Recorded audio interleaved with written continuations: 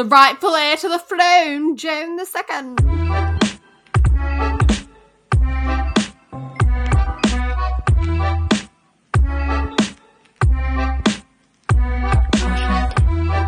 Bonjour and bienvenue to Battle Royale, where in addition to passing judgment on all the kings and emperors of France, from Clovis to Napoleon III, we are also going to review the woman who should have been the first queen of France, but got completely passed over. Who will be selected as the ultimate badass bitch. And who will be sent to the mediocre stands. I don't know. Yeah.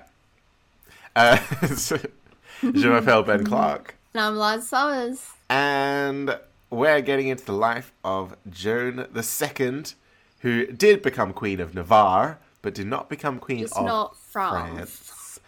As she should have. As she should have, because people of Navarre, which is a tiny little country in northern Spain, were a little bit less weird about having female monarchs. Yes. Than it turns That's out why the we like French were.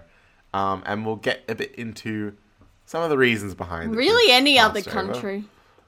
Really any other country, because well, I mean, at this stage, like, England has not successfully had a female monarch. Yeah. The throne has passed through a woman, Matilda, but Matilda herself didn't succeed in becoming queen. I know. It is very unusual at this time that France would say completely we won't even pass it through the female line, let alone have female monarchs. We think of women's history as like a straight line of like women slowly getting more and more rights, but that could not be further from the truth. It's very much up and down. Well, come on, in America, how they've gone backwards. Exactly. Or you think about, like witch trials and stuff like that.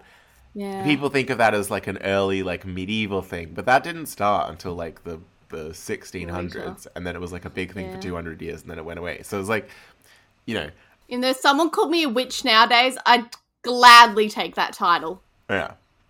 But anyway, with that tangent over, so let's get into Joan's life. Let's dive straight in. So Joan was an Aquarius, like me.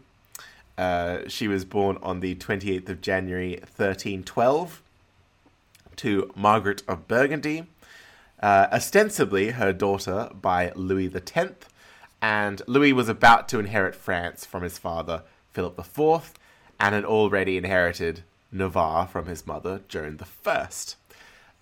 So Joan's parents were second cousins, as they were both great-grandchildren of St. Louis. And now I'm going to summarize the last 4 episodes, but from Joan's perspective. So, nice. When she was 2 years old, Joan's paternity came into question. Yeah. Her mother, Margaret, was accused of being the ringleader in the Tour de Nesle affair, an adulterous liaison that she and her sister-in-law, Blanche, carried on with 2 handsome Norman knights, Philip and Walter of Ornay. I wish I could have seen what they looked like. Yeah, they were probably very handsome. Yeah. Joan's mother, therefore, had her head shaved and was thrown into prison at the impenetrable Chateau Gaillard, where she either wasted away or was strangled to death on her husband's orders. Yeah. I'm so going with the theory that she was killed. Yeah, that's always more fun. In the meantime, Joan's father, Louis X, had become King of France with the death of her grandfather, Philip IV. And as we know, Louis made a bit of a mess and died a very early death in his mid-20s.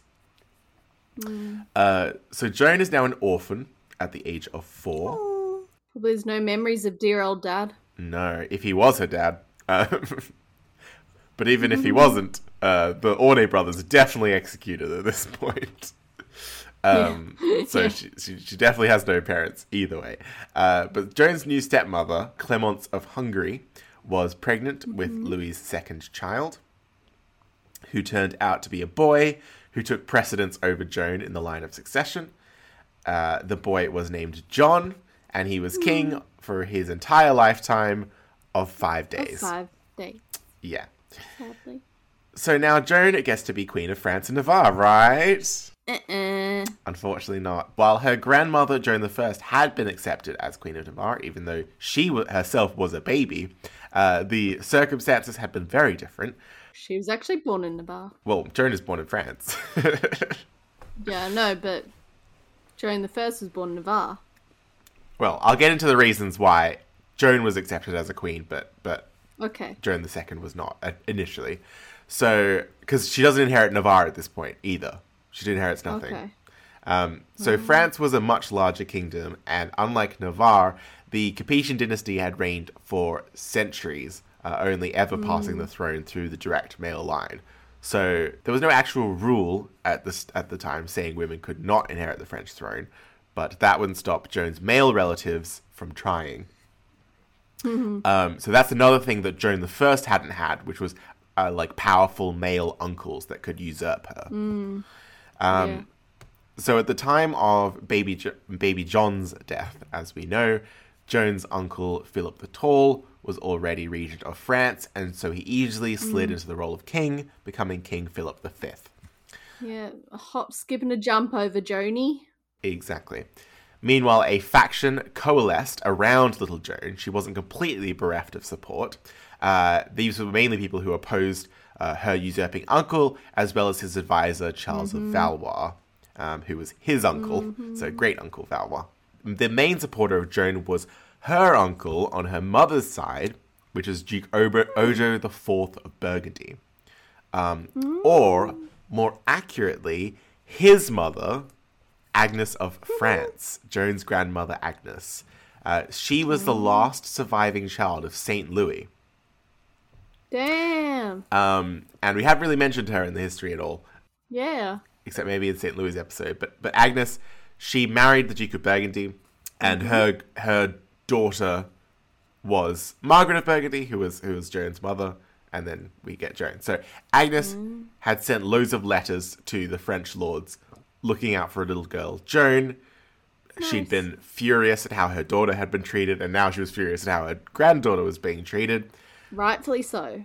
So she was calling Philip V's coronation completely, uncalled for, illegal, and that everything should pass to Joan. Yeah.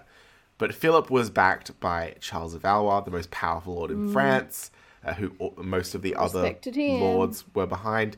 So the Burgundian faction was ignored, and as a result, they threatened open rebellion. Ooh.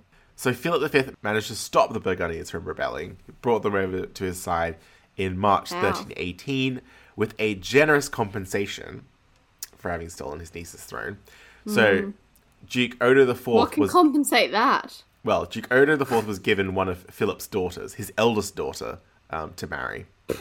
And she was the heir to other Burgundy and Artois, if you'll remember.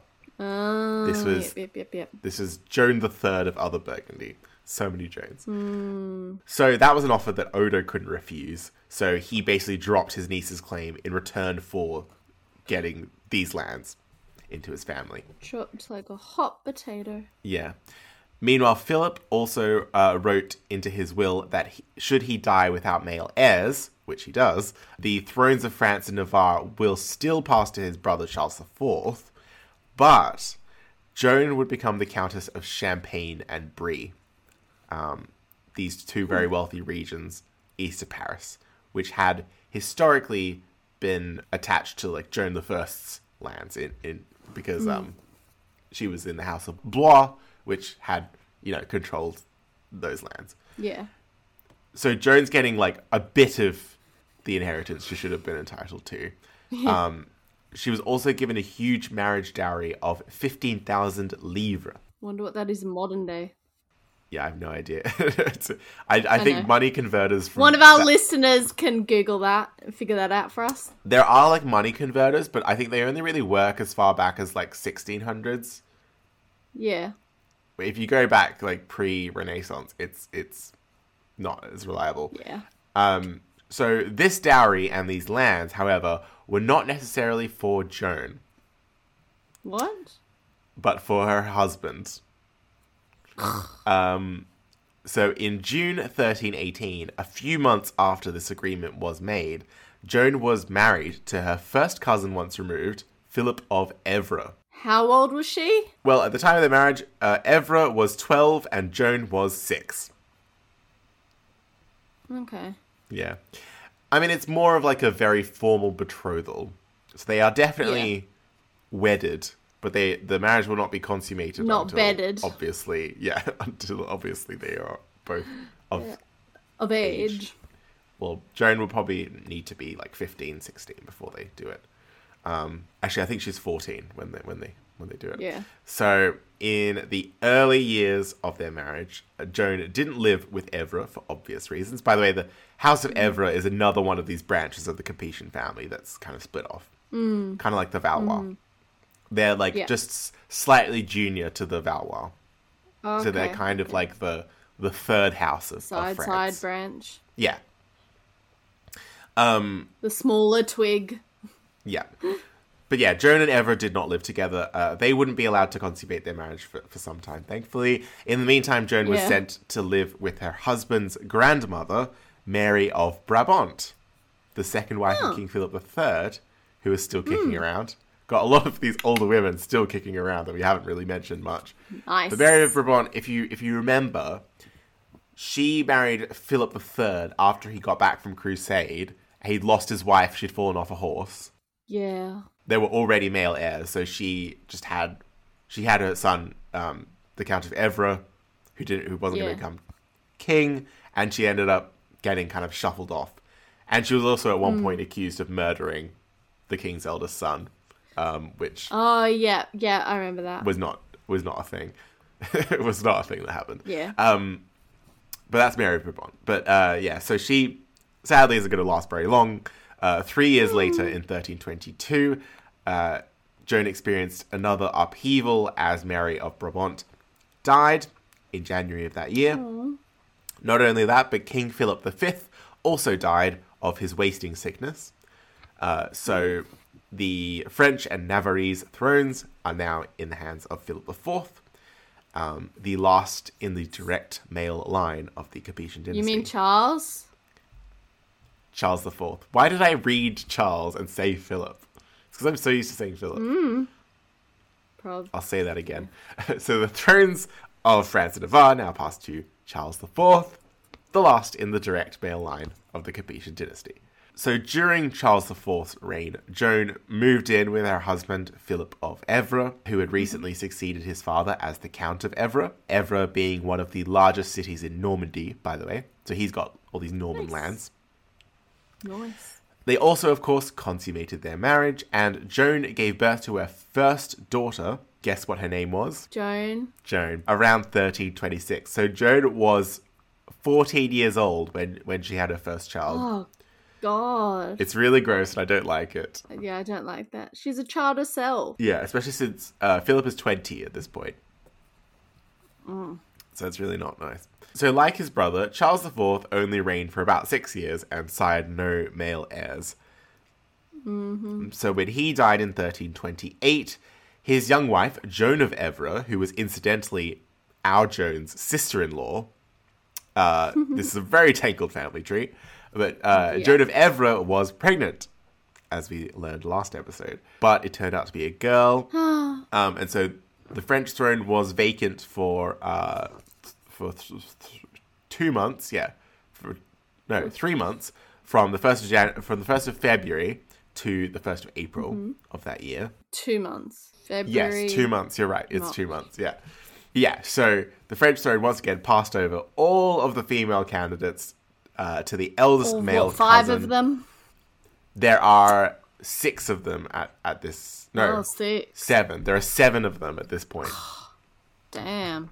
Because there's Joan, and then there's the 4 daughters of Philip the Fifth, and then there's the 2 daughters of Charles IV. So that's a lot of daughters. A lot of would-be queens. It passes up the direct male line, disregarding all the women in the French royal family, and goes to Philip of Valois, who becomes known as Philip the Fortunate, for obvious reasons. And is now Philip VI of France, and we will get to him in our next kingly episode when we start doing the House of Valois. But the throne of Navarre was a different story. So it had come into France via Joan the First. Mm-hmm. Joan the First being married to Philip IV, who's Philip of Valois' uncle. So Philip of Valois is not a descendant of Joan the First. Yeah. He does not have a claim on Navarre blood. at all. Even if you are also misogynistic. You still have to... have some sort of relation. You still run into the fact that Joan the First literally has no male descendants, unless you count the King of England. Edward III. And they're not going to allow that. And that's not going to be allowed. So... that's not an option. Now only Joan's granddaughters had a claim on it. So now Joan becomes Joan II of Navarre as the most senior granddaughter, being the daughter of the first son. And France and Navarre are now separate once again, but only kind of. They kind of maintain a bit of a link here because both Joan and her husband are still vassals of the King of France for their lands in France, which is something that we've encountered a lot between the kings of France and England, which is that they still have to swear homage for those lands. But now Joan is finally a queen, at least. Woohoo! Albeit not the queen of what she probably wanted to be queen of. And she is 16 years old. Damn, 16. Damn, queen. So Philip of Valois, now Philip VI, respected the fact that he had no claim on Navarre, but he was determined to keep Joan's counties of Champagne and Brie within the French royal domain. He did not want those to be in the hands of a foreign ruler. They were a crucial buffer between Paris and the Holy Roman Empire to the east, so Philip VI wanted to consolidate it within the royal domain for good. He wanted to get that land. So he offered Joan and her husband a deal. Okay. He would recognize them as King and Queen of Navarre, completely unchallenged, without any fuss, if they traded Champagne and Brie for the less valuable but still lucrative counties of Mortain and Longueville in Normandy, as well as Angoulême down in Aquitaine in the south of France. Okay, they took the deal. They took the deal. So combining this with Philip of Evre's existing lands and titles, you've still got a pretty sizable chunk of France. Little chunk, yeah. Belonging to the King and Queen of Navarre. So Joan, or more likely her husband, agreed to this deal with Philip of Valois. And so in April 1328, the crowns of France and Navarre had an amicable separation, with a bit of exchange of land. Though, as I'll get to at the end of the episode, we will eventually see these crowns reunite in the distant future. But between now and then, we will also see them not necessarily get along all the time. That makes sense. If I was Joan, I'd be so salty to the French. We may see it later in the episode, but yeah, she does not appear salty at first, but we'll see maybe she's bottled it up a bit, based on her actions much later. Gets older. So Joan and her husband thus become Queen Joan II and King Philip III of Navarre. I'll keep calling Philip Evre, though, just to not get it confused with the other Philips. There's too many. Yeah, I'll just call him Evre, because he's the Count of Evre. Sorry if that offends him, because he's like, I'm actually a king. But he's not really a king. You, buddy. You're only king for your wife. Yeah, he's a king jure uxorus, which is the legal term for being a king through your wife. And Eliza, you'll be very pleased to learn that Joan and Evre decide to actually go to their new kingdom. Yay! Not just to visit it, but to be crowned there and live there for an extended period of time. Oh my god. I know. And, start a new dynasty there, that sort of thing. They will obviously be back and forth, because they do still have lands in France. But at least they're making a bit of an effort. More than Joan the First did. I'm guessing it probably came as a bit of a relief for Joan to finally leave the French court, where there were still whispers swirling that she was illegitimate, that she was a bastard. Meanwhile, a council in Navarre had unequivocally declared that they had chosen her as their rightful queen. They had tried to declare her queen before, and they put up a real fuss. They hated Charles IV, the last king of France, who... They're like, anyone's better than you. Even a woman! Yeah. So I'll get into this now. So I'll recap a bit of what's been happening in Navarre, since we now have to actually focus on it a little bit. So... yeah. It is now time for us to leave France and cross the Pyrenees to finally see how Navarre is doing. So Navarre had been under French subjugation for 53 years at this point, dating back to when Joan I was whisked away from Navarre into the guardianship of the King of France. Joan never returned to Navarre after her infancy, and it was never visited by 2 of the 3 sons who succeeded her. So, correction from a previous episode, Louis X did actually visit Navarre for his coronation. Wow. But this visit in 1307 was extremely brief and hardly counts because he never actually lived there. He just was in and out for his coronation. And he kind of did it a bit begrudgingly because his dad told him to. He's like, but I don't wanna. Instead, the Capetian kings... Instead, the Capetian kings had appointed northern French governors over Navarre, treating it more like a peripheral province than a core part of their domain. The lords and people of Navarre had never been happy with this arrangement, obviously. Yeah. Not only did they feel neglected, but their unique culture and their rules of government frequently clashed with those of France. The most glaring example of this came in 1322, when Charles IV succeeded as Charles I of Navarre and neglected to sign the Fuero, a document confirming the rights and privileges of the lords of Navarre. Sort of like a Spanish Magna Carta, but less extreme. If you listen to Spanish Harry Potter, you'll know all about the Fuero. Because at the end of their episode, instead of sending people to the guillotine, they say, do we think they get to sign the Fuero, or do we tell them fuera, which means go away in Spanish? Which is a very clever play on words there. That is. But many of these lords, very angry that these kings were not respecting the Fuero, wanted them to Fuera. They'd seen both Philip V and Charles IV as Joan's usurpers, much more than the French lords had, because once again, the idea of male-only succession was a bit alien to them. They know their loyalty. Yeah. So in the history of Navarre, they've already seen 2 examples of the throne passing through a woman. And 1 example of a girl, and a baby girl at that, becoming queen regnant. And it's kind of ironic as well that the Capetians would never even have ruled Navarre if the throne hadn't been able to pass through a woman, since they got it through their mom. Very true. Yeah. So it's deeply ironic that they kept Navarre away from Joan for this long, even though... Yeah. Without a woman, they wouldn't have it. Exactly. So when Charles IV died, the people of Navarre celebrated that Joan II was finally queen. Or more celebrated that he died. Yeah, because although her grandmother Joan I had been a distant queen, she had nonetheless respected and honoured, her birthplace. And so they were like, oh, we've got a Joan again. They were happy about that. They thought she'd be the image of her grandmother. And we'll see if she is. So the Council of Lords and Burghers in Navarre, or the Cortes as they called it, the council, had met in March 1328 to decide among themselves who should be their monarch, because this was their custom. It wasn't like France, where it was just automatic. They were like, nah, we've got to decide this semi-democratically between the lords.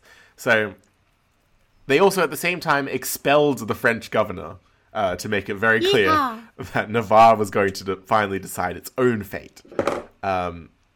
So by May of that year, when Philip of Valois was crowned King of France, Joan had already been summoned to come to Navarre to be crowned as their independent queen. Nice. Now, very crucially, while all the negotiations back in France had been done via Joan's uncle, the Duke of Burgundy, or her husband, the Count of Evreux, the Navarrese were very determined to address her and only her in their summons. Aww. I like that. They weren't doing this through a male relative, just like everyone else in France had been doing. So she was finally being treated as a ruler in her own right. Nice.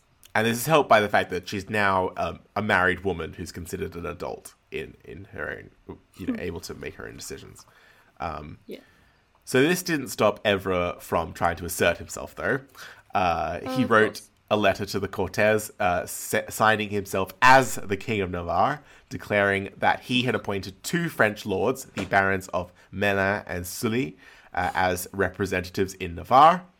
The Navarrese were probably a bit miffed to receive this letter. They were like, oh, it's just like, I don't remember addressing it to you. Yeah. Who's this king? Also, business as usual, a French guy has decided to send down some governors rather than actually coming himself. So the Lords of Navarre demanded a response from Joan herself, as it was her that they declared queen, not this random guy. So they next received a letter from Joan, and although it was signed Joan II, Queen of Navarre, it declared pretty much the same thing. That Philip of Evra was King of Navarre, and that Melun and Sully would represent him there as the governors.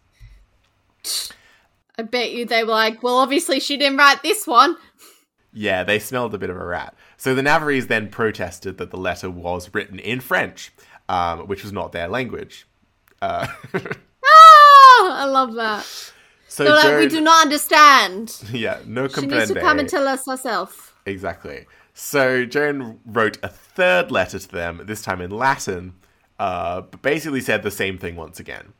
And there was a 4th letter as well, signed by both spouses to show that they were in agreement about the situation.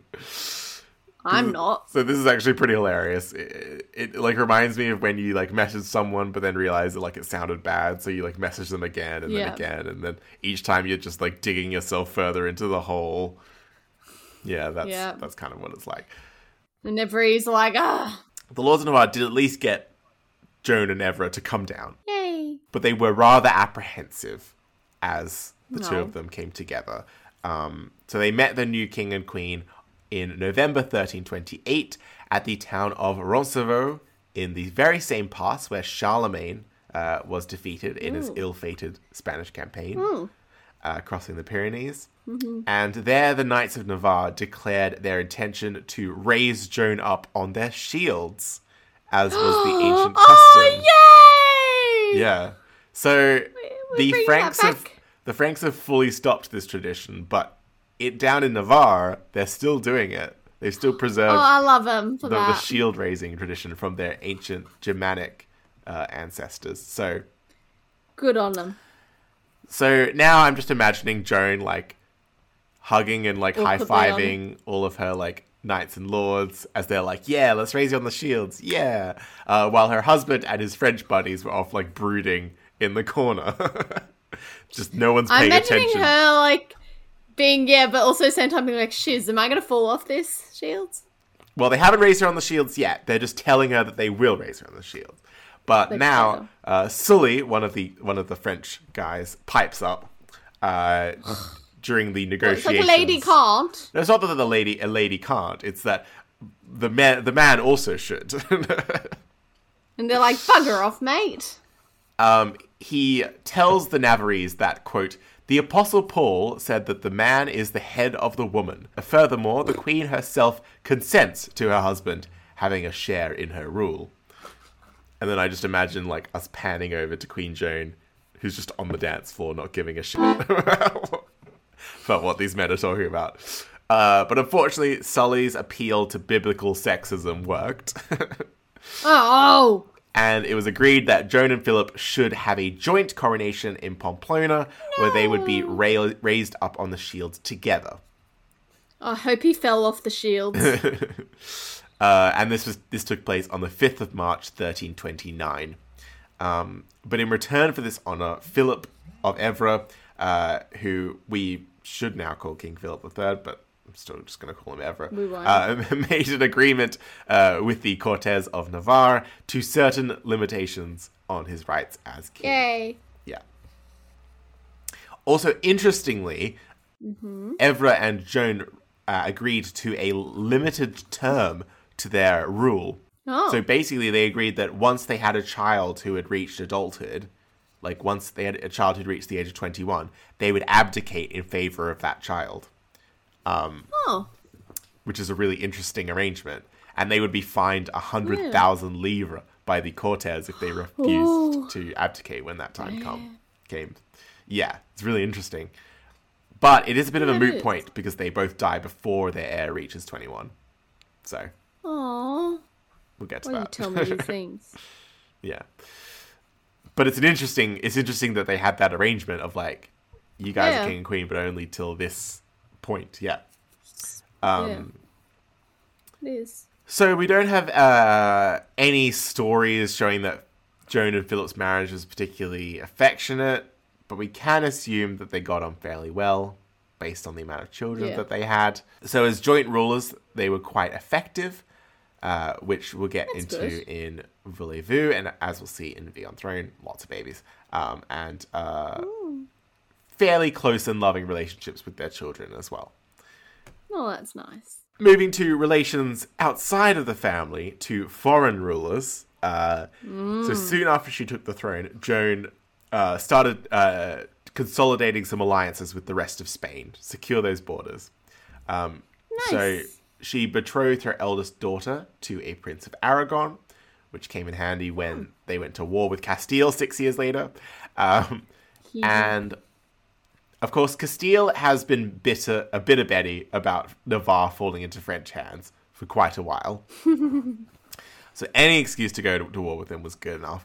And this war escalated from a minor dispute in 1335 over a monastery in Fitero in far southern Navarre. But a peace treaty was signed the following year, so it didn't escalate too hard. Yeah, it's a little skirmish. Little skirmish, yeah. So in the meantime, Joan and Evra had, surprise, been mostly absent from Navarre, leaving Sully, Melun, and the Cortes to take charge. They had returned to their French lands in 1331 after 2 years in Navarre, so at least they spent a bit of time there. Did they have a bub in Navarre? Yeah, I think a couple of their children at least were born in Navarre, yeah. Nice. And then they came back again 5 years later, just after the war with Castile had ended. So, like, you know, when it was safe to come back. But this time they only spent 1 year in Navarre and went back to their French lands again. So we can see an obvious, preference. Well, still better than Joan the First. Yeah. But also things are heating up a bit in France, more so than they are in Navarre, because we are approaching the start of the 100 Years' War here. Yeah. The 100 Years' War will begin in our next episode in the year 1337. A couple of years after the war with Castile. And I won't spoil it too much, but suffice it to say, Edward III leads a massive invasion of France in the 1340s. Say what? So it's very bad times. It's very bad time to France. That is so shocking. I had no idea whatsoever. Yes. And it's bad times for Joan as well because she has to face this invasion without her husband. Evra dies in 1343. Yes. How old was he? He was, I think, about 40, not very old. What did he die of? I actually didn't look this up. How dare you not look it up? You should expect me to ask how someone died. Actually, this is quite interesting. So Evra, near the end of his life, he actually visited Navarre a few more times than Joan did. Oh. Mainly for military reasons. And Evra was preparing to go south and help a crusade against the Muslim state of Granada in the far south of Spain. Oh. So, once again, we've got crusade foolishness leading to death. Yeah. Granada's so beautiful.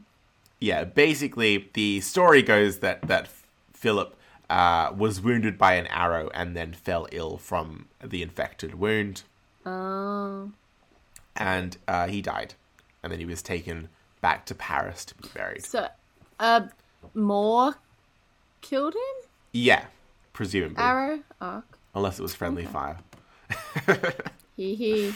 Because he was fighting alongside the Castilians who, may have had some hard feelings. Yeah. They might have accidentally released that arrow in the wrong direction. Exactly. Would not be surprised. So, unfortunately, Philip has died at war. Philip of Evra. It was a great honour for a man. Yes. And it's bad times for Joan. So... Yeah, she would have been 30s. Early 30s. So as King of Navarre, Evra had earned the epithets Philip the Noble and Philip the Wise. He'd actually been a pretty decent king. He'd struck a balance between his own French interests and those of the Navarrese Cortes, which is more than I could say for any of the other Capetians. And in the end, he actually visited Navarre twice as much as Joan did, as I said. So Joan never visited the kingdom again after her husband's death. Probably reminded her of him. Yeah, maybe. Furthermore, Joan started slowly and subtly reversing Philip's policy of supporting the new Valois dynasty in France. So she's staying in France, but she's also becoming more anti-French. Oh. And this has a lot to do with the 100 Years' War. So it's very possible that Joan was still bitter that the Valois had usurped her rightful throne. And it's clear that she'd far have preferred to be Queen of France than being given the consolation prize of Navarre, a country that she probably struggled to relate to as she didn't speak the language, nor did she ever feel at home there. But the reasons behind her about-face may also be quite practical. So in 1346, Edward III launched his Crécy campaign, his massive invasion, which we'll get to in much further detail next episode. Because I still have to do a lot of the research for it. By this time, Joan had declared herself neutral in the 100 Years' War. Oh, so Navarre's like, I'm not getting involved. Not getting involved. And actually signed a treaty with the English, allowing them to pass freely and peacefully through her French lands. Oh. Which was a huge strategic blow to the King of France. Oh, he must have been furious. Yeah. She also promised not to build new fortifications there, just to make it as easy as possible for the English to march through. God, she really was peeved. Yeah. So, salty queen. We'll see how far Edward III gets in his invasion next episode. But thanks to her clever negotiation, Joan ensured that her own lands were safe. That is, until the following year, when a new threat swept in, this time from the east, invisible to the naked eye, but far more deadly than any army. The Mongolians? Are the Mongolians invisible to the naked eye? Oh, the plague. I mean, sometimes they're very fast on their horses, but this is connected to the Mongols. But this is a type of bacteria that we now know as Yersinia pestis, the cause of the most deadly epidemic in European history, the Black Death. The plague! Sortez vos morts! Now, I literally talk about the Black Death every day because I talk about it on my tours. The plague! I talk about the Black Death in Edinburgh of 1645 on my tours, in my fake Scottish accent. But we're talking about the OG Black Death of the 14th century, the worst known epidemic in human history. The rat one? They're all rat ones, but there was a big one in the 14th century, and then there were like little ripples of it all the way up to the early 1900s, and there are still 9 cases of bubonic plague today in America. So it still exists today, but thankfully we have... I bet you it's from some anti-vaxxers. Well, I don't think there is a vaccine for it, but it's easily healed with antibiotics. So, yeah. So the Black Death, it was caused by the bacteria Yersinia pestis, which was carried to Europe by rats, or more accurately, the fleas on the rats. The poor furry fellows were blameless, and they were just the first victims of the plague, of course. So when the rats died a horrible death, the fleas jumped onto new hosts, and humans just happened to be susceptible to this new type of bacteria. Yeah. Most probably originating in Central Asia, which is where the Mongols come in. So once the bacteria entered the bloodstream of humans, it could be transferred through air or through contact, just like the flu. And there are 3 different strains of the virus, which are the ones I talk about in my tour. So there's the... so I'm just doing this off the top of my head at this point. So there's there's a pneumonic plague, which starts like a common flu, and then you end up like violently coughing and sneezing and vomiting as well. It's completely internal, so people can't really see what's going on until your organs hemorrhage and your blood vessels burst, and you end up with these nasty black marks, bruise-like marks all over your skin. And that's why it gets the name Black Death. That's like, makes me think of what my brother's wart, when it got burnt off, looked like. It went this like weird, like when a wart gets burnt off, his went like weird black. Looked like it's probably like that. The pneumonic strain of the plague only had a 5% chance of survival. And you'd be dead within the first 48 hours of showing symptoms. God. Yeah, So it's pretty bad. It's not around. Yeah. Then we've also got the bubonic plague, which is more famous. Yeah. It manifests in pustules occurring around your neck, your armpits, or your groin, so the sweaty areas of the body. Mm-hmm. You actually had a better chance of survival because if you popped the pustules, if you drained them out, if you properly cleaned them and cauterized them with a hot iron poker, which was a very painful process. And you didn't die of the pain. If you didn't die of shock from that, you had a 50-50 chance of survival. But if you didn't get that treatment, it was like almost certain death because the boils would actually explode inside your body, and that would poison your blood and kill you. With like septic shock, basically. So those are those two strains. There's also a strain called the septicemic plague, which kind of is a mix of both the bubonic and pneumonic. Yeah. So if you're lucky enough, you'll get the best of both worlds. I don't want that song. So Hannah Montana was thankfully not talking about the Black Death, which is the septicemic plague. So those are the three strains of plague. A popular story about the origins of the plague in Europe come to us from an Italian author named Gabriele de Medici, who reported on the 1347 siege of Kaffa on the Crimean Peninsula, north of the Black Sea, in what now should be Ukraine, I should say. And Kaffa was besieged by the Mongols, an empire called the Golden Horde, which was one of the several fragments of the Mongol Empire that had split off after the death of Genghis Khan. And the Golden Horde basically rules that sort of area of like Ukraine over to like Central Asia, and like a bit of modern Russia. I hope I get to go to Mongolia next year or this year. Oh, that's exciting. Yeah, that's my plans. This year or next year. Do a reverse invasion because they tried to invade Japan. They did? I thought they just they did. China. You don't know the story about how the Mongols tried to invade Japan? They were stopped by a hurricane, which the Japanese saw as like a divine hurricane that stopped the You mean a Mongols. typhoon? Yes, I mean a typhoon. Semantics. So, where was I? Oh yeah, Kaffa. Kaffa was besieged by the Mongols, by the Golden Horde. And at Kaffa... That's a really cool name. The Golden Horde, yeah. Yeah. It's because of all the money they stole from the pillage from everyone. And at Kaffa, the Mongol leader, Jani Beg, reportedly flung plague-infested bodies over the walls into Kaffa as a form of early biological warfare. Damn. Yeah. The siege was eventually lifted by an Italian expedition, which is where Gabriele de Medici comes in. So Crimea was a very important center for trade with the West. And they didn't want the Mongols destroying it. But by the time the Italians arrived, the plague had already ripped through the city.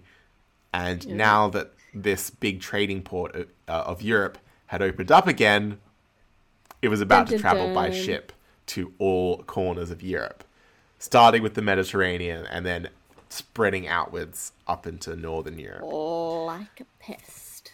Like a plague, almost, one might say. What? When it entered Europe... Europe was like, I'm fucked. Let's have a plague party. We'll survive it. Yeah. So nobody had ever seen a plague quite as bad as this. It was even worse than the first outbreak of smallpox in Europe, which had contributed to the fall of the Roman Empire. So we're talking like civilization-destroying levels of plague here. And France being an important avenue for trade from the Mediterranean, France was about to get absolutely brutalized by this plague, one of the worst hit parts of Europe due to its big population and the many trade routes that ran through it. So, in a span of 5 years, from 1348 to 1353, up to a third of France's population died of the plague. Damn.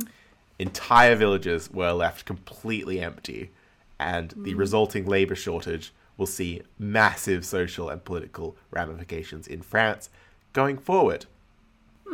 Now, because the royalty and nobility of Europe could move around and isolate themselves more easily than your average peasant, the plague certainly had a far lower death toll among the top ranks of society, unfortunately. So, for example, the Decameron, a compilation of fairy tales written by Giovanni Boccaccio, has its framing device as like a group of Florentine nobles who have isolated in a villa outside the city during the plague, and they tell stories to pass the time. So that's as you do. That's the overarching story of the Decameron. So it's just a bunch of, young rich people go off to a villa, they tell stories, and that's eating the their Decameron. grapes and their wine. Yeah. Ultimately, however, if a noble or royal did come in contact with the plague, they were just as vulnerable as anyone. They were effed because there was no known cure at this point. And also there was no plague was going to be like, oh, wait, actually, you're royalty. I'll skip over you. Plague doesn't care if your blood is red or blue. And Joan unfortunately discovered this in October 1349 when the Black Death found its way into her household and led to her swift and sudden death at the age of 37. Sortez vos morts! So Joan was succeeded as Queen of Navarre and Countess of Angoulême by her son, Charles II, who will become known as Charles the Bad. Oh. So we'll be seeing a lot more of him. He's going to cause a lot of grief for the early Valois kings. Oh, not for the... Nope. If Joan was against the Valois kings, Charles is definitely against the Valois kings. I bet you somehow he's like, they caused my mother's death. The plague is their fault. It's their punishment for usurping the throne. Less that, but more like, my mom should have been queen and I should be king, basically. And it's going to be very fun to see. So keep an eye on Charles the Bad. Even though if I was him, I would argue that the plague is a sign that they should return the throne to the rightful heir. Yeah. But you're gonna be very annoyed with Charles the Bad in a couple of episodes' time. Yeah. He's gonna be a real... I want to bitch slap him. Yeah. But in many ways, he is actually, the rightful heir to the throne. And you could see the same for all of his descendants who passed down the Kingdom of Navarre another 7 generations through both kings and queens regnant. The last queen regnant in Navarre's history, Joan III, will pass her throne to her son Henry, Duke of Bourbon, in 1572. Oh. And this Henry will end up becoming a king of France. When the House of Bourbon comes to the French throne in nearly 300 years' time, not only will the crowns of France and Navarre be reunited, but France will finally pass to its rightful heir, one of the heirs of Joan II, the usurped queen. So it comes full circle eventually. That's nice. But we've got a lot of history to get through before then. Yeah, a lot of time. And in the meantime, Charles the Bad is very annoyed that he can't become the king of France. But, Charles the Bad may get an episode. We'll see if he's worthy of one. But see what shenanigans he does. We'll see. So it's now time for us to rewind back to Joan II to pass judgment on her and see where she gets to sit to watch her kingly ancestors in the final tournament. So, go to Enchanté. Enchanté. So I've got... I'll show you firstly her tomb effigy. Mm-hmm. So we've got a tomb effigy of Joan II wearing a wimple. I love that word. Which is this sort of like tight veil thingy, kind of like what nuns wear today. Her nose is so big. But back in that time, it was wimples. Just common fashion. for any woman. It was worn in the same way that like modern Muslim women wear hijabs. Like it's just part of everyone's usual normal dress, and it's meant to make you look sort of modest and classy as well. I'd rather be skanky. I'd rather be a low down, no good, dirty, rotten skunk. Yeah. So that's the tomb effigy. She is buried in Saint Denis, which you'll be happy to learn. Actually, is she buried in Saint Denis? I might double check that. Yeah, it'd be surprising. Yeah, she's buried in Saint Denis. Oh, nice. I mean, most of the French royal family do get buried in Saint Denis. Like, we saw Everett get buried there, and he's just a cousin. So, then I've also got a little picture of her from a genealogy book, which we saw some of these back in the Carolingian times. We saw the little family tree with like the little miniature image of people in them. And you know, if I'm using one of these, I'm scraping the bottom of the barrel because they're not the best quality. She has blonde hair. Yeah, she's blonde, and she's got it. It's either tied back. Coiled. I think it's tied back, or it's quite short. Yeah. But I think it's tied back. Coiled up. But that's her as a little girl. I'm assuming it's when she was little, because a married woman would not be caught without her wimple. Blasphemy, I say. Yes. Although we have another image of Joan without a wimple, because she's wearing a crown instead. And I'll show you this image. This might have to be the episode image because it's more magnificent. So this is an image of Joan from her Book of Hours. Ooh, I like it. And there's an angel. And then there's some, children and a jester or something? I believe he's a beggar. But so this is from the Book of Hours, commissioned by Philip VI of France, and dedicated to Joan of Navarre, his cousin. And it was written and illustrated around the 1330s or 40s. So this is the only contemporary illustration that I could find of her. Well, it is a good one. Yes. I believe this image shows Joan being directed by an angel to give alms to a beggar and his children. I have to say, I think that's one of the best contemporary pictures or portrayals I've seen. It's really nice. She has this lovely swooping dress. Yeah, and she's just looking very queenly. By the way, in the 14th and 15th centuries, you're going to see a lot of these dresses where they have such long skirts. They have to be like gathered up and like tied up again at the waist. They wore freakishly long skirts because the more cloth and drapery you had, the richer you were. The wealthier you were. Yeah. If you could have excess cloth, basically, you were more magnificent. So if you were tripping over your clothes, you were very wealthy. So we're going to see this become a big fashion. God, I would trip over them so much. It was a real hazard. But luckily, as a woman, you wouldn't have to walk around much. True. Just be carried around. Yes. But don't go on horses, and don't ride in carriages as well. Remember from last episode. I just want to be like a Roman emperor getting carried around. So other things, during her time as queen, Joan brought signs of a present monarchy back to Navarre. In particular, she spruced up the new royal residence of Elite. Nice. Where her in her will she stipulated that her son finance a new chapel to Santa Maria, which stands to this day and contains amazing examples of 14th century sculpture.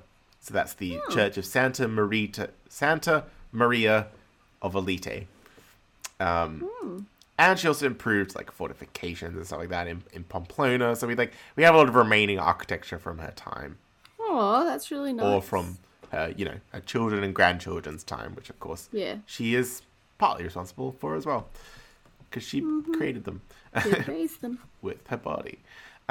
Say what? So that's what I got for Enchante. It's pretty decent. Okay. Yeah, I'm really liking that contemporary image. It's really adding the points for me. No 19th century paintings though.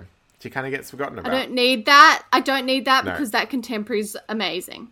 Yeah. I think it's my favourite contemporary of all so far. And men in the 19th century were sexist, so. Sexist peaks. Although, last Enchante, we had a painting by a woman, which was nice. Oh, yeah.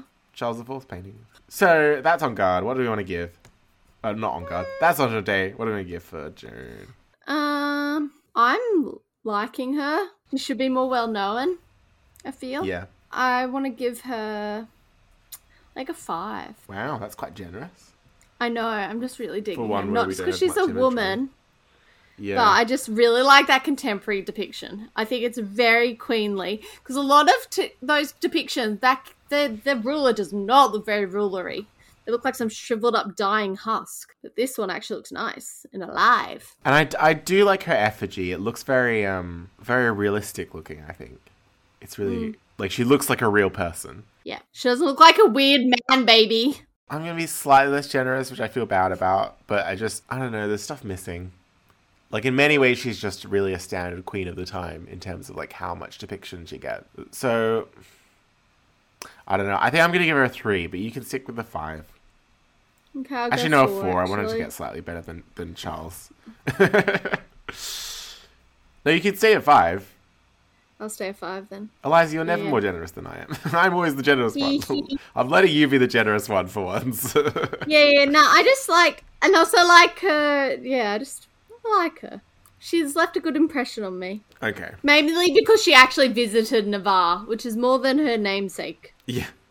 Even if it was just a couple times. More than her namesake. And she stayed for like years at a time, so that's... Yeah, so that gives me some happiness. That is a 9 for Enchante. Not too bad. Not too shabby. Now we move on to On Guard. On Guard. How did she fight for her right to plague party? Too soon. It's too soon. The Black Plague was it was so short time ago. It's only a couple 100 or so years ago. So, Eleanor Woodacre has a great book, which is one of my main sources for this episode, which is about the reigning queens of Navarre. Goes through all of the reigning queens of Navarre. It's really interesting. And she talks about the relationship of Joan and Evra as one between two good team players, basically. So, they may not have been personally very close, potentially due to the 10-year age gap between them. And there are no authors like waxing poetic about their affection for one another. I thought it was 6 years age gap. You're right, it is 6 years. You and your math today. Although I think we're unsure about Evra's birth actually, so I'm actually not sure. But anyway, 6 to 10 years. Yes, but it was still an age gap nonetheless. Like when they got married, they were definitely very different ages. If you think about, like sure, the difference between like 22 and 28 is not that big, but the difference between 12 and 20. 18, 19, 20, that's a lot. Yeah. Woodacre also, however, writes that, quote, their fairly rare periods of separation and their sizable family attest to their bond. Moreover, Joan's explicit willingness to share power with her husband is some testimony to her regard for him.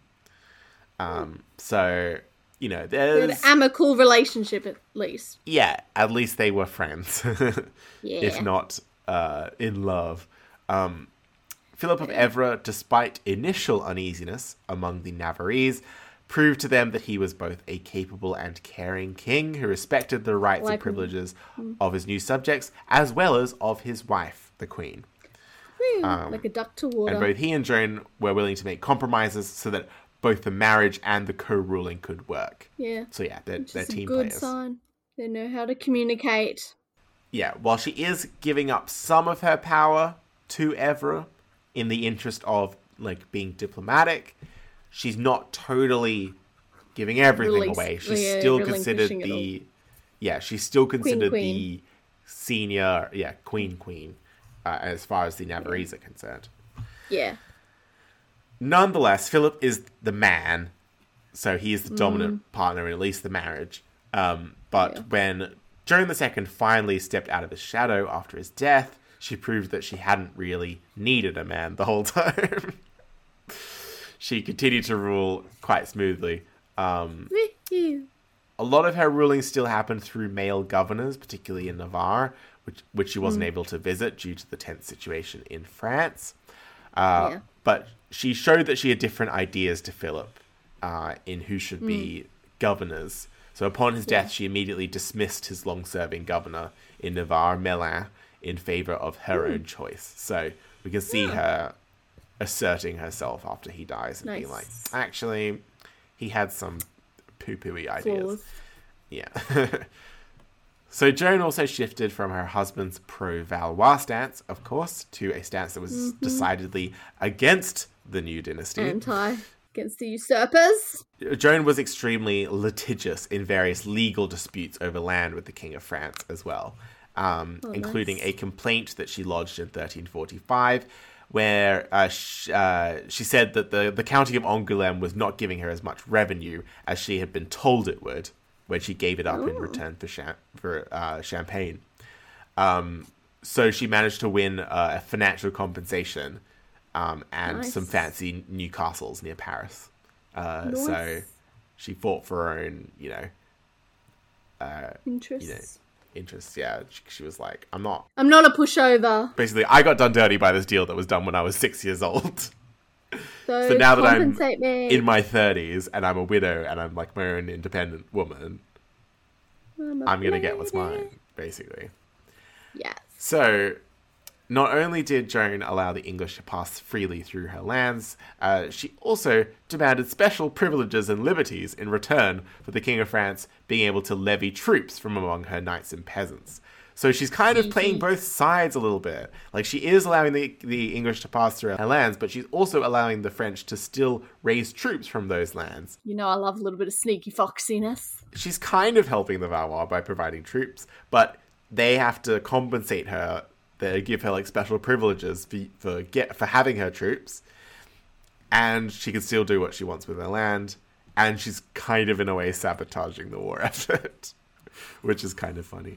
It won't be as funny when we get really exhausted with the 100 Years' War and we're like, why won't this just end? Why is everyone fighting? Which is going to happen eventually. But for now, it's fun. Joan couldn't have known how long and grueling this war would end up being. So as we go forward, we'll see her son, Charles the Bad, become even more hostile towards the new French royal family and try to assert his own power in that way. But in many ways, he was set up by his mother to go along that path. And he kind of spirals out of control a little bit. We'll see him do some like murders and that sort of thing. Like he's a really scandalous person. Oh my god, I love a bit of scandal. So I think the anti-French stance for Joan is there's not much evidence of it being just because she's bitter that she didn't get the crown. I think it's also her being practical and looking out for the needs of her people rather than, just revenge. So what are we going to give to Joan for On Guard? Well, she got her personal interest. I like how she's like, I go to court. I'm getting my interest down. Yeah, she's being smart. What's owed to me. She's playing both sides. She's crafty. She's playing both sides. She's careful not to step on toes when her husband's alive, but then when he's dead, she's kind of like, I can get away with a bit more. That shackles off. Woohoo! Yeah. But even in her marriage, she once again played both sides, and she tried to make things as advantageous for her personally as possible, which is what we like to see in On Guard. Yes. A lot of the unfortunate things that happened to Joan in her life happened to her when she was too young to be able to stop them, Yeah, it's just not really her fault. Yeah, but she's kind of over time clawing her way back and being like, you can't cast me out and make me irrelevant. I'm still a big player in French politics, even though I got passed over the throne when I was a child. I won't let you forget me. So I think that is an admirable life. Really? She made the best of a bad situation. So what would you like to give for On Guard? I don't know, like a 6. Yeah, it's I'm gonna look at the other female rulers. But we had Blanche of Castile getting a 9.5 because she was really asserting herself as the regent of France. Yeah. That number one. Joan the First of Navarre just get a 2 and a 3 because she didn't do a lot to assert herself. And we had Eleanor of Aquitaine getting a 7 and 7.5 because she asserted herself, but with some mixed results, including getting imprisoned for many, many years. That really takes away. I think a 6. I'm like tempted to go 7. No, I think 6. I think, I think 6. 6. Just go 6.5 with your... There's a lot of compromise happening, so I think 6 is... No, you're right. I'll go 6.5. Why not? Why not? 6.5. She fights for her right. 6. Go 6. Okay, so that is a 12.5 for On Guard. Moving on to Voulez-Vous. Voulez-Vous? Now, Joan and her husband proved that they were up to the task when it came to juggling the needs of their counties in France and their Navarrese kingdom, as we've said. Yes. Most of the time the couple spent in Navarre itself was spent cleaning up the mess that had been made in the years of royal neglect that had preceded them. They repaired and built new fortifications to protect the land from Castilian incursions. They introduced new irrigation systems to fertilize the valley of... nice. So the valley of Tudela in the south is like this river valley, and they made sure that there were some good irrigation systems happening, and they also and this like improved crop yields after the recent famine years. Remember, we've just had the Great Famine, which has also affected Spain. Devastating. So, as I mentioned, in On Guard, during her widowhood, Joan's solo reign was mainly based in France, looking after her own interests and those of her people in a chaotic and uncertain period. Yeah, well, letting the like English pass through, so that way they weren't her like land and people weren't being killed and destroyed.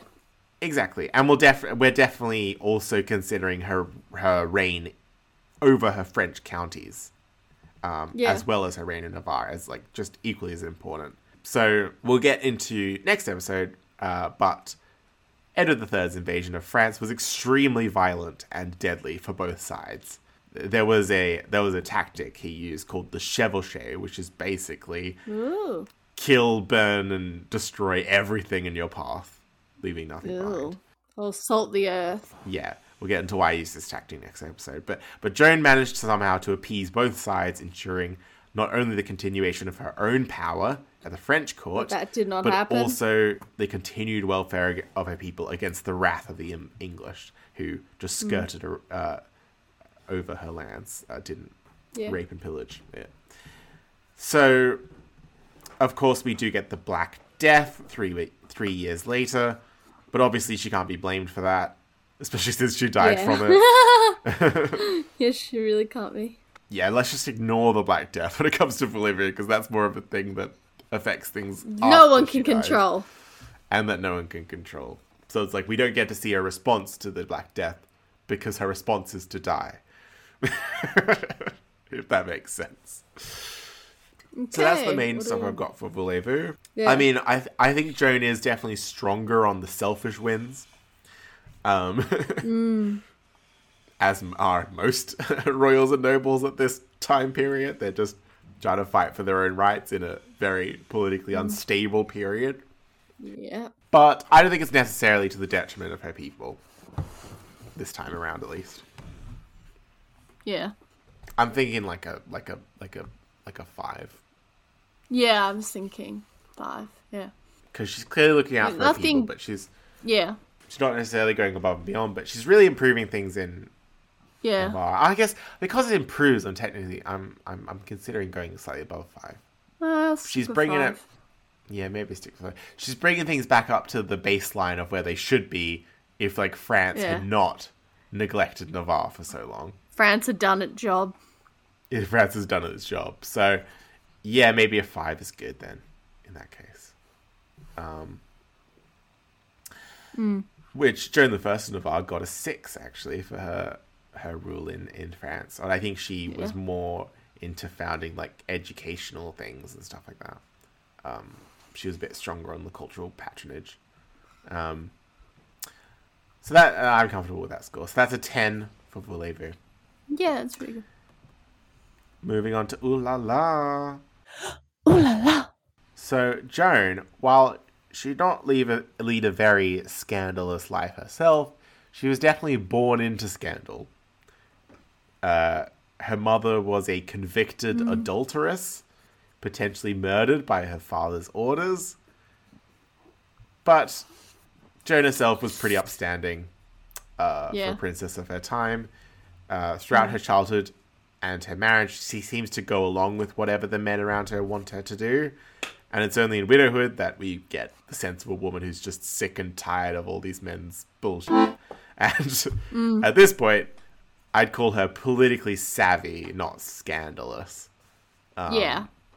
And we've given her points for that in other rounds, but yeah, I wouldn't call it scandalous. Yeah, I can't really give her anything. I'm tempted to give her like a point for. Yeah, I was kind of thinking maybe a point for being nice for English when she most likely should have been more on France's Oh yeah, side. I think the playing both sides maybe is worth a couple points because it's really sneaky. Sneaky. I know. Maybe a point for each side. So a point for English, a point for France. Sure, a point for both sides. I agree with that. Yeah. So that is a 4 for Ooh La La. And now we come to La Vie en Throne. La Vie en Throne. Queen Joan II reigned in Navarre from the 1st of April 1328 until her death on the 6th of October 1349 of the Black Death. So that is 21 years, 6 months, and 5 days, which equals exactly 4 points. Oh. Then we get to the children, and there's quite a few of them. So Joan gave birth to a total of 9 recorded children by her husband Philip of Evra, and quite a few of them survive. We've got Joan Jr., who was betrothed to Pedro IV of Aragon, but she ended up being a nun instead and going to live at Longchamp, St. Isabella's Abbey in Paris, where she lived into her 60s, presumably alongside Blanche of France, the daughter of Philip V, who, if you remember, became a nun to atone for the sins of her aunt, Blanche. Oh, yeah. So that was the oldest. Yes, this is the oldest. The one who was meant to marry the prince of Aragon. Yes. Oh, I wonder why that... Did he die or something? No. So her younger sister, Maria, actually married Pedro IV instead. So that brings us to the second child, Maria. And Maria managed to have 2 daughters before sadly dying at the age of 18. Aww. So she does not manage to outlive her mother, no. So she's not counted. Her next child isn't counted either. We've got the firstborn son, Louis, who dies at age 4. Then the 4th child, we've got Blanche of Navarre. She was originally intended to marry Count Louis II of Flanders, but these negotiations fell through. So then Joan was shopping around for a Castilian prince for Blanche to marry. But finally, around the time of Joan's death, she was in negotiations for her daughter to marry the son and heir of Philip VI of France, so to become the Queen of France. And we'll see how that pans out next episode. It's a very juicy story, actually. But Blanche of Navarre, basically, she's sent to the French court. And she ends up living to the age of 68. Nice. So good for her. So then the 5th child, we've got Charles, who became Charles II of Navarre after his mother's death, became known by the French as Charles the Bad. Naughty, naughty. I bet you the people of Navarre was like, Charles the Good! Pissing off the French! So he arguably had the strongest claim to be to the French throne out of anyone. If we accept the throne passing through the female line. So he was a significant challenger to the House of Valois, and he went to great lengths trying to fulfill his ambitions, to the extent that we may or may not be doing an episode on him in the future, but we'll get to that. Ooh. Then episode 6. Then child 6. Episode 6. We have Philip Jr., who inherited the county of Longueville in Normandy, and married Yolanda of Flanders, which is fun to say. Though the couple had no children, unfortunately. But Philip of Longueville sired at least 2 illegitimate children before dying at the age of 30. Plague? No, this was after the plague. He was still in his teens when his mother died of the plague. So he's counted, thankfully. So Agnes is the 7th child. Named after the grandmother Agnes, who fought for Joan's rights to be queen. Yeah. So Agnes married Gaston III, Count of Foix, who was one of the most powerful lords in southern France.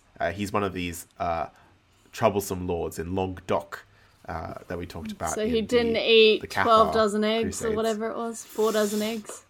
Well, maybe he did. He was an important military ally to the Navarrese. He was a strong guy, was Gaston. And one writer, Richard Vernier, described his marriage to Agnes as, quote, a marriage made in heaven. It sanctioned the ties of friendship between the two families. Although I think he's more talking about the fact that this is an advantageous alliance rather than the couple actually getting along. So Agnes managed to live to her 60s once again. Wow, all the women. Though the two families faced strife when Joan died without paying the full dowry. So the Foix family became completely at odds with Charles the Bad. And they weren't mean to Agnes, though, were they? They probably were, because everything always gets blamed on the woman, doesn't it? Yeah. So Louis is the 8th child. There's an 8th child called Louis. He inherited the county of Beaumont-le-Roger in Normandy, once again. Okay. So Joan's basically giving her younger sons the Norman lands. Yeah. But he ended up marrying a princess of the House of Anjou, did Louis. Oh. Duchess Joanna of Durazzo. Mm. So remember, the Anjous don't rule Anjou anymore. They're off in Naples. Yeah. Yeah. The Duchy of Durazzo is roughly modern-day Albania. Oh. So like just west of Greece, basically. Yeah, northwest of Greece. Though Duchess Joanna herself was born in Naples and mostly resided there. Yeah. So Louis goes off to Naples, and Joanna's an important heiress, or a contender to be heir to the throne of Naples. So that's an important marriage there, yeah. So then we've got the youngest child, the 9th child, another Joan, because for some reason we need 2 daughters called Joan. And she also lived into her 60s, and she married Viscount John of Rohan, a Breton lord in the northwest of France. Oh. So, how many children is that for Joan? 7, is it? 2 died? Yeah. So for 7 children, she gets 11.8 points, which is pretty good. So that's a total Beyond Throne score of 15.8. Nice. Now for the grand total. For the grand total score. Drum roll, please. Joan II of Navarre receives a very respectable score of 51.3. Nice. Not too shabby. Which means that she has more points than all of the uncles who usurped her. Haha. If that's not justice, I don't know what is. True. She's smiling wherever she is right now. Yeah. So with that being said, what seating shall we give to Joan II of Navarre? Will she be damned to the nosebleed section? Or will she be considered respectable enough for the economy plus tier and get some free popcorn? Or will she be enshrined in the VIP box with the likes of Eleanor of Aquitaine and Charles Martel? Well, obviously, no, she's not going in the nosebleed. She's too good for that. But I don't know if I can give her VIP. Yeah, I think this might be another Economy Plus one. Economy Plus, yeah. Yeah, which is getting quite full, the Economy Plus box. Well, come on, you can't have everyone in the VIP. Yeah, we've still only got 2 people in the nosebleed section. Well, it's because they're Yeah, we tend not to talk about people as often, do we? Exactly why. Yeah. So that is Economy Plus. Ooh, she gets some free popcorn. She gets some free popcorn. She gets a bit of extra butter on hers, though. Bit of extra butter, a bit of extra leg room. Yeah, she just gets... And she can actually see what's going on. Yeah. Front row Economy Plus seat. Yeah, she can see the conductor in the orchestra. She can see the top of his head. I'm just imagining this is a theatre now rather than a jousting tournament. So that's Joan II, and she is the last of the direct Capetians that we are rating. This is the last of the House of Capet. Although, of course, all of the other monarchs we're going to talk about up until the French Revolution will still be Capetians technically. They'll just be of different branches of the same dynasty. Yeah. Our next king episode, we'll be talking about Philip VI of France. But before then, we're going to have a couple special episodes. We're going to have one where we go through all the rankings, update that, see where everyone's doing, seeing who's gotten close to Charlemagne, basically, and like refreshing ourselves a little bit about the history that we've just been over before we jump straight into the next period. Yeah. And after that, we're going to have on a very special guest who I've just invited to the podcast, which is Gary Giraud of the French History podcast, which is very exciting. So he's going to come on kind of like Rutger did at the end of the Carolingian series. And like we're going to like pick his brains about what he thought of the monarchs. Because he, in the French History podcast, he is like in the middle of the Capetian dynasty currently. He's just done an episode on Philip I. But, you know, he's more qualified than me. He's got a PhD. So more qualified than me. So I think he's worth having on just to get a slightly different perspective on things. Yeah. And see if he agrees with all of our guillotinings, I think. Yes. We've had a couple controversial ones. Like when we guillotined St. Louis, that was quite fun. Yeah, that was. Good old time. Good times. So that's going to be the next couple episodes. We're going to have the ranking roundup, and then we're going to have the special episode with Gary going back over the Capetians. Let us know what you thought of them. And that's going to be au revoir from me. And goodbye from me.